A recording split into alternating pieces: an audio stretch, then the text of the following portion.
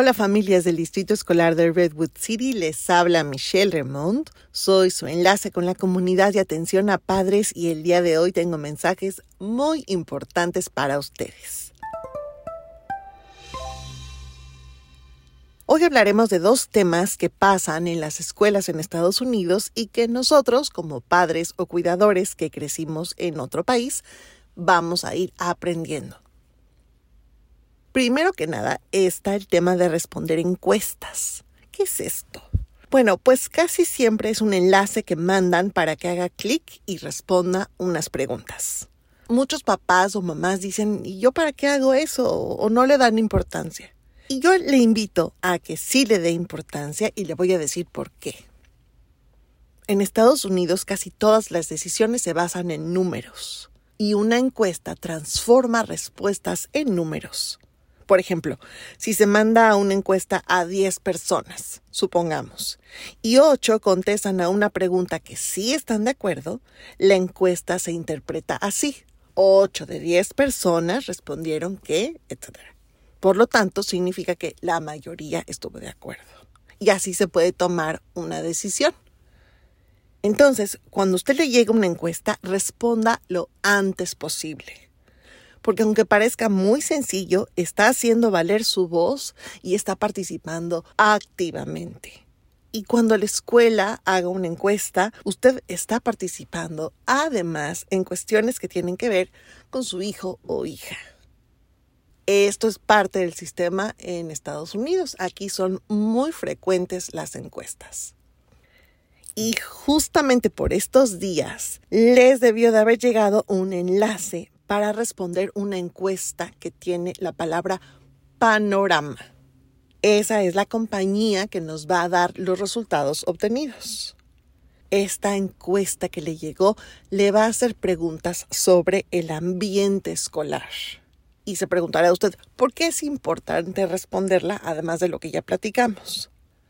Pues porque allí es cuando usted puede decir si sienten en la escuela de su hijo o hija le reciben bien, si hay o no bullying, si ha sentido discriminación o si hay algo que usted considera que debe mejorar.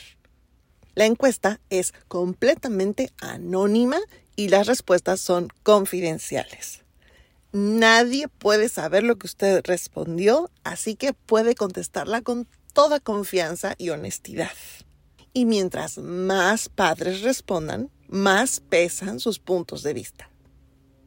¿Cómo se llama la encuesta? Otra vez se lo digo. Encuesta panorama sobre ambiente escolar. A veces también puede decir clima escolar. Llénela lo antes posible porque solo va a estar vigente o disponible un tiempecito.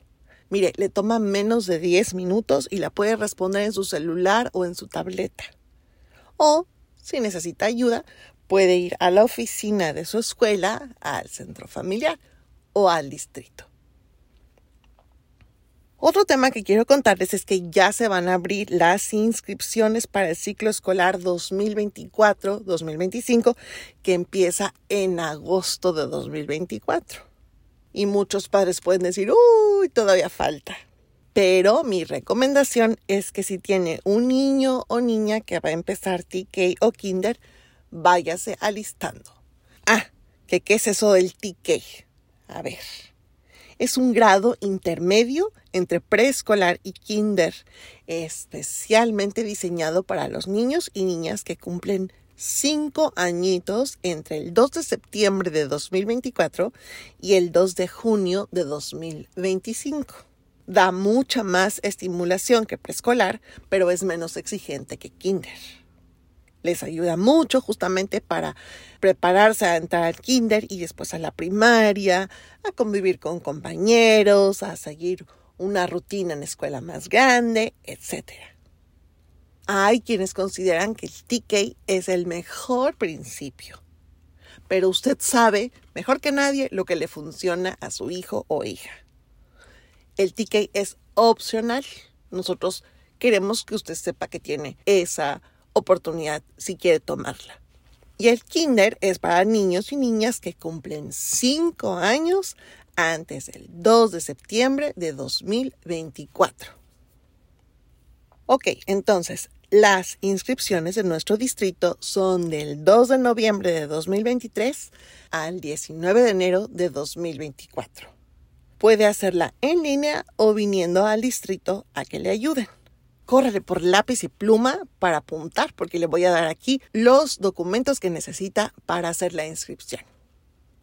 A ver, ¿ya está listo o lista? Venga, necesitará acta de nacimiento o pasaporte, cartilla de vacunación actualizada, examen de salud hecho por un médico, examen dental hecho por un dentista y 2 comprobantes de domicilio diferentes y vigentes que sean recientes, no más de 2 meses. Si usted quiere hacer la inscripción en línea, nuestro sitio web es rcsdk8.net. Otra vez, rcsdk8.net.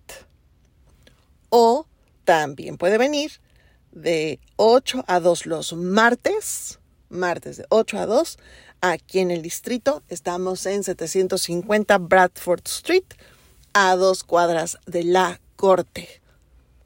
Todos los estudiantes tienen su escuela asignada por el domicilio de su vivienda. Pero si usted quiere que vaya, por ejemplo, a nuestro programa de inmersión, o sea, de idioma intensivo en inglés y español, o en inglés y chino, o participación alternativa de los padres, entonces, además de la inscripción, debe llenar la forma de escuela de elección para solicitar el cambio. ¿Y qué pasa si inscribe a su estudiante después de esa fecha? Se considera inscripción tardía. O sea, que fue más tarde y no se garantiza que haya cupo. Sí se le da lugar en una de nuestras escuelas, pero tal vez le toque en una diferente a la que usted quisiera. Por eso, si tiene un niño o niña en preescolar, hágase su trámite de inscripción a Ticket Kinder del 2 de noviembre al 19 de enero. O sea, empezamos ya muy pronto. Antes de despedirme, quiero darles las gracias por pasar la voz de toda esta información y por todos los comentarios que nos han dejado, de que si les ha gustado el podcast y de que les sirve. Que bueno, esa es la idea. Estamos aquí para servirles y para compartirles un poquitito más de cómo funciona nuestro distrito escolar para que ustedes se sientan muy a gusto en nuestras escuelas y sus niños y sus niñas tengan un futuro brillante. Me despido de ustedes. Soy Michelle Remond, su enlace con la comunidad de atención a padres, y esta es una producción del Departamento de Comunicación del Distrito Escolar de Redwood City. Gracias por escuchar.